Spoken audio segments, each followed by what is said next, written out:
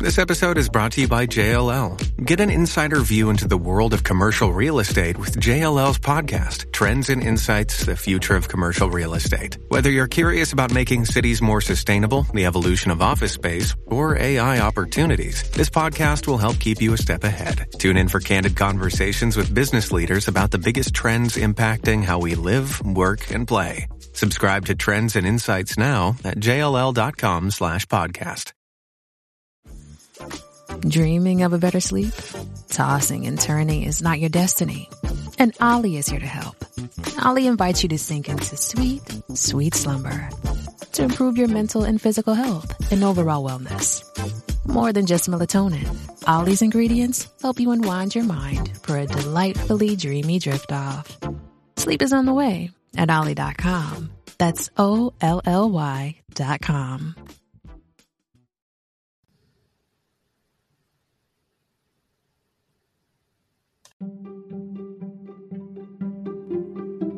Welcome to the HCI family of podcasts.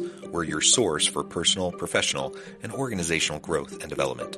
We share our own original research, explore industry trends, and interview executives and thought leaders from across the globe. Join us for practitioner-oriented content around all things leadership, HR, talent management, organizational development, and change management.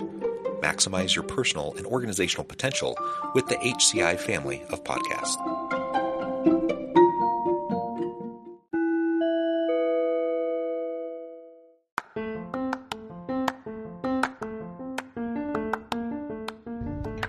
Welcome to the podcast. In this podcast episode, I talk with Jaime Dunaway-Seale about unpacking Gen Z salary expectations.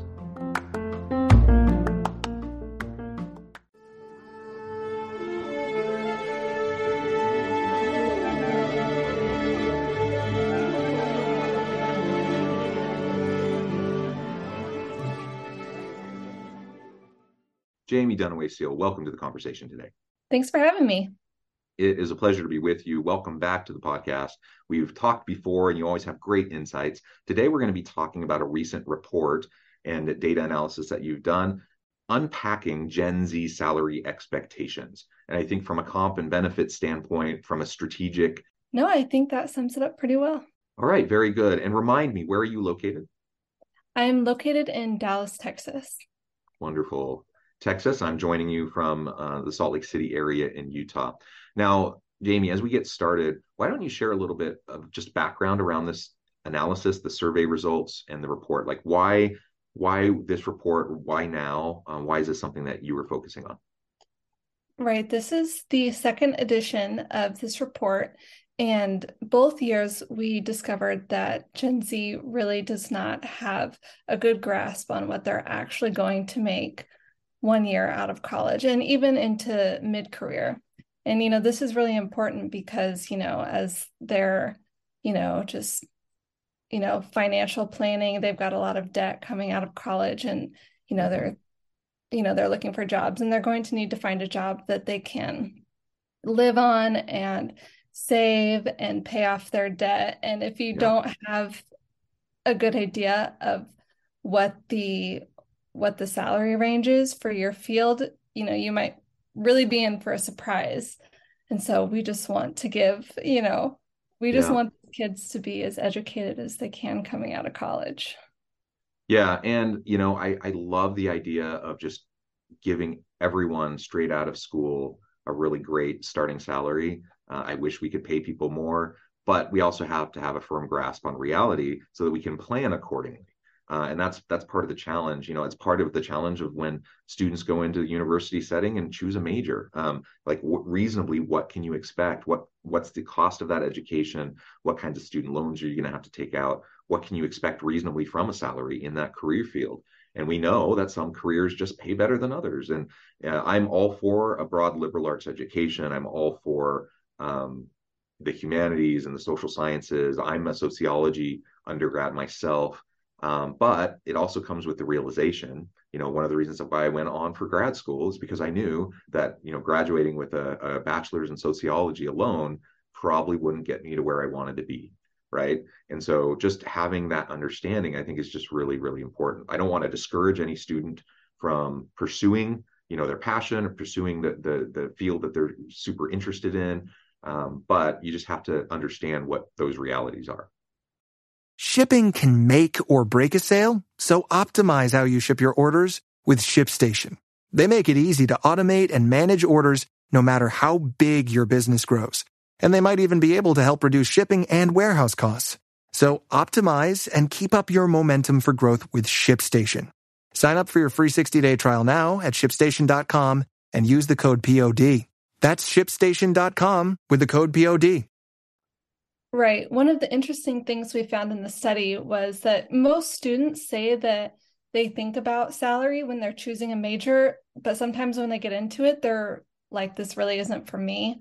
So like engineering students, they're probably going to make a really good salary right out of college, but a lot of them, regretted their major. It could be that high stress environment, or, it's just not really interesting to them. Whereas on the flip side, psychology majors who are probably not going to make the highest salary right out of college had, the least regret. I think only 37% regretted their major, which is still a good chunk, but it wasn't as much as some of the other fields that we saw. Yeah, and I forget the report that came out. Maybe you're referencing it, or maybe this is from your own analysis, but there was a report that came out not long ago, maybe a few months back, that had the 10 least regretted majors. Is that what you're referring to, or did you do your own analysis there? Right. This was from our own analysis. Okay. And, it is interesting, like, to some extent, if you have a good salary, like,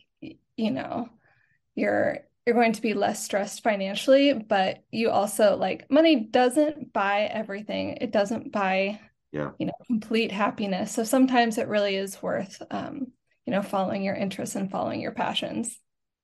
Yeah, well, and just anecdotally, I'll just share my own background. So I switched majors several times, and I ended up in accounting. I was at a top university in a top accounting program, ranked top 1, 2, or 3 every year.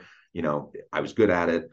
I knew that if I did this program and I finished, I would be set. Like, I would have a successful career. I'd have a stable career. I would have a good salary with lots of opportunities for growth, etc. The only problem was I hated it. And so, I was a year into the program, and I just really didn't like it. The more and more I thought about, like, this is what I'm going to slog through every day for the rest of my career, I couldn't envision it. And that's when I switched. I switched my major one more time. I went from this like top-notch accounting program to sociology, and people thought I was nuts for doing that. And maybe I was, but you know what? I'm really glad that I didn't find myself. I'm 44 now. I'm really glad I'm not like 44 stuck in a job I hate. Instead I was able to carve out a different path, and I found success in the path I've taken, even though it was totally different. And there's nothing wrong with people doing a job that they're good at, that takes care of their needs, their family's needs, pay the bills, and they don't love it. I am an advocate for just hard, honest work, and not everyone is privileged enough to be able to be picky and choosy about the work that they do. That's fine, but to the extent that you do have a choice, to the extent that you have the ability to carve out your own path while taking care of the needs of your family and everything, then yeah, all else being equal, look for the thing that you love doing. Look for the thing that's going to bring you engagement and passion and happiness, and allow you to do what you do best each and every day. And you're going to be less likely to find yourself in the throes of a midlife crisis, 10, 15, 20 years into your career, if you do that. And that's not to say that every job doesn't have the stuff you don't like. I love being a professor. I don't love grading papers, but so there's things that I love, things that I don't like as much. That's just the reality. But finding what you can love makes a difference. And so even though I made that choice, even though I knew, an undergrad in sociology versus an undergrad in accounting from a top national program, I knew that would be a huge trade-off in terms of what I could expect. But I also knew, in making that calculus, like going through that thought process, I also knew that meant for sure grad school. I wasn't just going to stop at my bachelor's. And so that was part of how I moved forward in my path. Okay, so enough about me and enough about my own little anecdotal story here. I think lots of people can resonate with similar types of paths in a university setting and as you're trying to navigate early in your career. So we have this expectation. Lay out for us some of what the report tells us around the salary expectation for those leaving school, moving straight into the university setting, or Right. straight into the So, workforce. yes, we found that most Gen Z students expect to make about $85,000 one year out of school, so an entry-level job. But the reality is that they're going to get more like 55,000. That's the starting salary on average across the US. And then, most students aren't going to get that. So they're Yeah. probably going to have to compromise. And we found that like 97%, nearly all students said that they would accept a lower starting salary in exchange for some good benefits. But even then, their minimum, they say, is $72,000, Yeah. which again is still too high. So, they're It's really willing to not what accept. the it's really not what the market will bear. No. It obviously depends on discipline and what you study in school and the career path you're taking. But, I think it's much more reasonable for the average college student to come out thinking, maybe 50, 55, 60 on the high end. That's a much more realistic expectation. Yet, you're talking about the low end being 72,000. So there's a huge disconnect there. Yeah, exactly. And I think that just comes down to, there has been a lot of talk just about, you know, employers wanting to really retain and attract good employees. And so they're offering a lot of, pay raises and incentives to get these good employees. And so I think Gen Z might be hearing this and listening to this and thinking, oh yeah, I'm going to make a lot of money. And it's still just their expectations are too high. The starting salary has uh, increased a little bit, but not to these levels that they're expecting. Yeah, sure. So how do we start to bridge that gap? Because I mean that's not good for anyone. If an incoming early career professional has an unrealistic expectation like that, they're going to get super frustrated in the job search. They end up eventually they're going to have to kind of reestablish, their expectations. They're going to end up taking a job that's paid way lower, which means they're probably going to enter the workforce and start in that first job probably feeling unfairly compensated, probably a little discouraged and frustrated around what they're making. So from their standpoint, I think recalibration is really, really important if they're going to have a good launch pad, for the start of their career. From the employer standpoint, if you want to attract and retain good people, you don't want to start from a place of people just feeling like they're being vastly underpaid. If I start a job and I think I'm getting paid 25% lower than I should be, that's not a good place to begin for anybody. So how do we start to bridge that gap in terms of these expectations? Yeah, I think that's a great question. And I think it starts with education, like these colleges, career centers, they really need to help students figure this out by providing lots of resources. And, to some extent, the onus is on the student. Like they need to, talk to their professors. Like a lot of times, like I majored in journalism, like, my professors were very clear about what I would probably make right out of college. So just, ask their teachers if they do an internship, ask their boss, ask their coworker, and that will help them really get a good gauge of what they can expect. And on the employer side, I think clear career frameworks are really helpful so that new employees can see like where they could go in that particular job at that particular company. And so they have an idea and they can set realistic expectations. Having that dialogue is going to be really important in the university space. I want my students to have, we talk about realistic job previews all the time. I'm in the HR space. So we talk about realistic job previews from a variety of angles, just from an HR perspective. Certainly part of that means just what is realistic for you as a student leaving this program. Like, we think we prepare our students really well. We think we launch them well. We think they're going to be able to have success.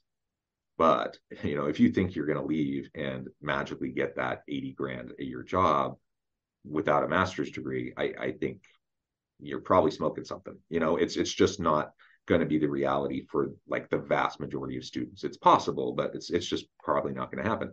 So, with that said, on the professor side, on the advising side in the university setting, we just need to be realistic with our students and be clear in helping to set those expectations. And on the employer side, I think we need to be crystal clear when we're going through the recruitment and the screening and the selection and the interviewing process. Be transparent. That's something I feel very strongly about, that we should have less of the opaqueness around hiring, salary, benefits that are offered with the position. I think we should be transparent in job postings, let people know right up front what the range is and what is reasonable for this position, so that people won't waste their time. They don't waste your time going through the whole interview process trying to get a job and then realizing, oh, this is 20% less than I expected. I see that all the time. So on the employer side, think about the applicant experience. Think about the bringing this new person in, and if it was you, what would you hope for and what would you expect, and act accordingly. I don't think employers are malicious ever in trying to like pull one over on people they're bringing into the to the organization, but I do think they often are not as transparent as they could or should be, and it's not malicious, but it's just a lack of attentiveness, and it's a lack of really thinking through, what would I want if I were in this position looking, to join this company.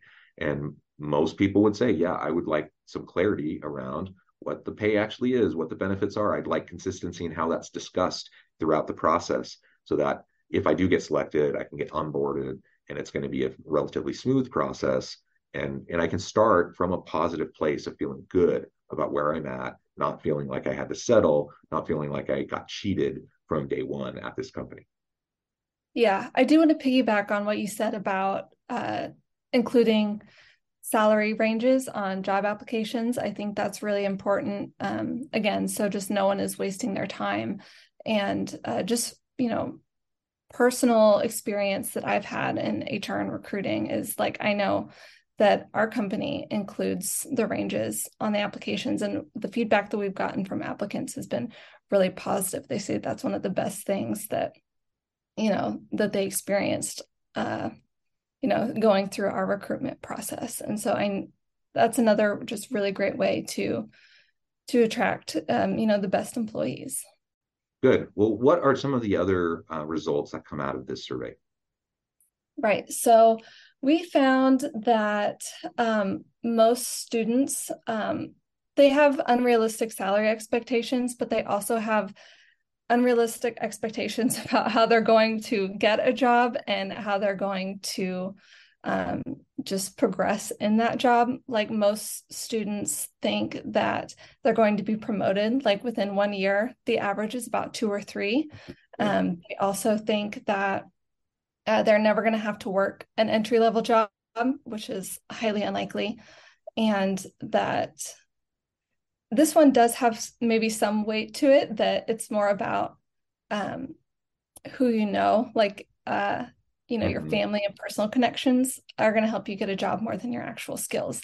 And I think finding a job is a little bit about who you know. You definitely need to be qualified to actually do that job. Yeah. So who might help get you in the door for the interview. I think that's absolutely true. Networks matter. The network effects are huge. But unless your parent is like the CEO, that connection isn't going to help you get that job if you don't have the skill set to go along with it. So it might get you in the door for the interview or to be considered, have the start of the conversation. But if there are tons of really qualified people who have the skill sets and you don't, forget about it. Like, you're just not going to get selected. Businesses are too competitive. Companies aren't going to shoot themselves in the foot, Exactly. I think it's really important to build those skills, like those practical skills as a student, because, your resume only is going to get you so far. Like, it's important to have a good resume, but you want to show them the practical skills and, projects that you have accomplished as well. Not just like, oh, I have a 4.0 GPA. Yeah. And that's something I try to tell students all the time. It's about the practical application of knowledge in our program. That's going to be really important for you. And that's why we build in internships. We build in lots of consulting projects into our courses. The students don't always love it. Sometimes they would rather just kind of do an easier class where they don't have to do that kind of stuff. But it's going to make all the difference in the world when they're applying for positions and they can demonstrate actual experience doing actual projects, working through the challenges that are innate with those, and just demonstrating how they have been able to apply what they've learned. And it's not about the GPA. It's about the skills. And so, getting that 4.0, that's great. And I know some people have that goal. But sometimes I think one of the best things that can happen to a student who's like a 4.0 student is that first A- or that first B+ that they get, that then kind of frees them from the bondage of like that constant expectation of trying to get a 4.0, because frankly, nobody cares in business. They just do not, especially after the first job. Whatever you did in your undergrad, once you get that first job, it's all about your performance. It's all about what you're able to accomplish in that first job, your university experience and your GPA and your projects and all those sorts of things. That helps you get that first job. It's not really going to be all that relevant after that, right? In terms of just the raw like job application experience and what people are going to be looking at when they're making those hiring decisions. So GPA is just much on the lower end of what's going to be really, really important. Even grad programs are looking less at GPA now than they used to, in terms of being a factor for admissions. So just keep that in mind for anyone listening who's early career in college. Keep those things in mind as you're trying to reasonably think through what you need to focus your limited time on, because everyone's busy, everyone's juggling lots of stuff. College students today, at least at my university, the average college student today is different than maybe the average college student a generation ago. Many more of them are working. A lot of them are non-traditional. A lot of them have families. They're juggling a whole lot of stuff. It's not just like going to college for 4 years and just like going through your classes. That, at least at my university, that's not how it is for almost anybody. So, just recognizing how you're going to prioritize given limited bandwidth, limited time and resources, is important, as you're making the calculus towards your future.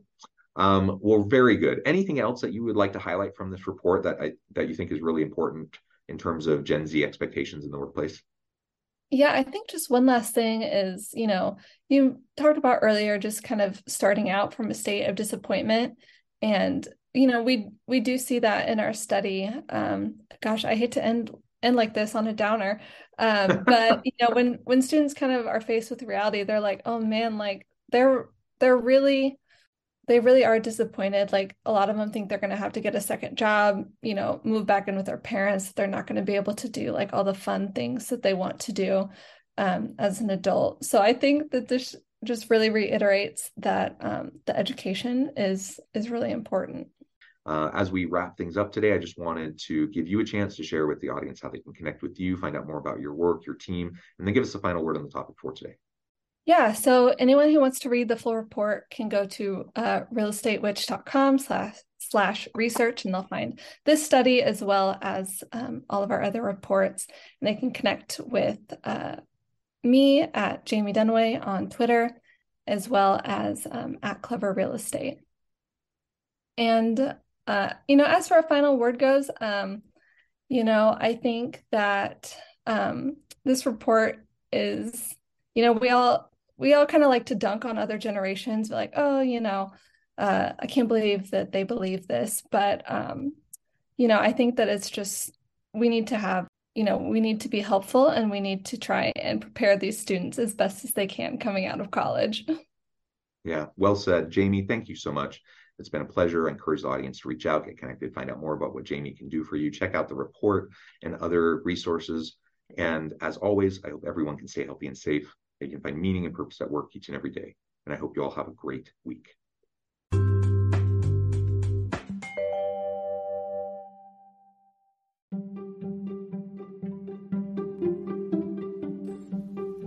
Thanks for joining us for this episode of the podcast. We hope you stay healthy and safe, and please join us again soon.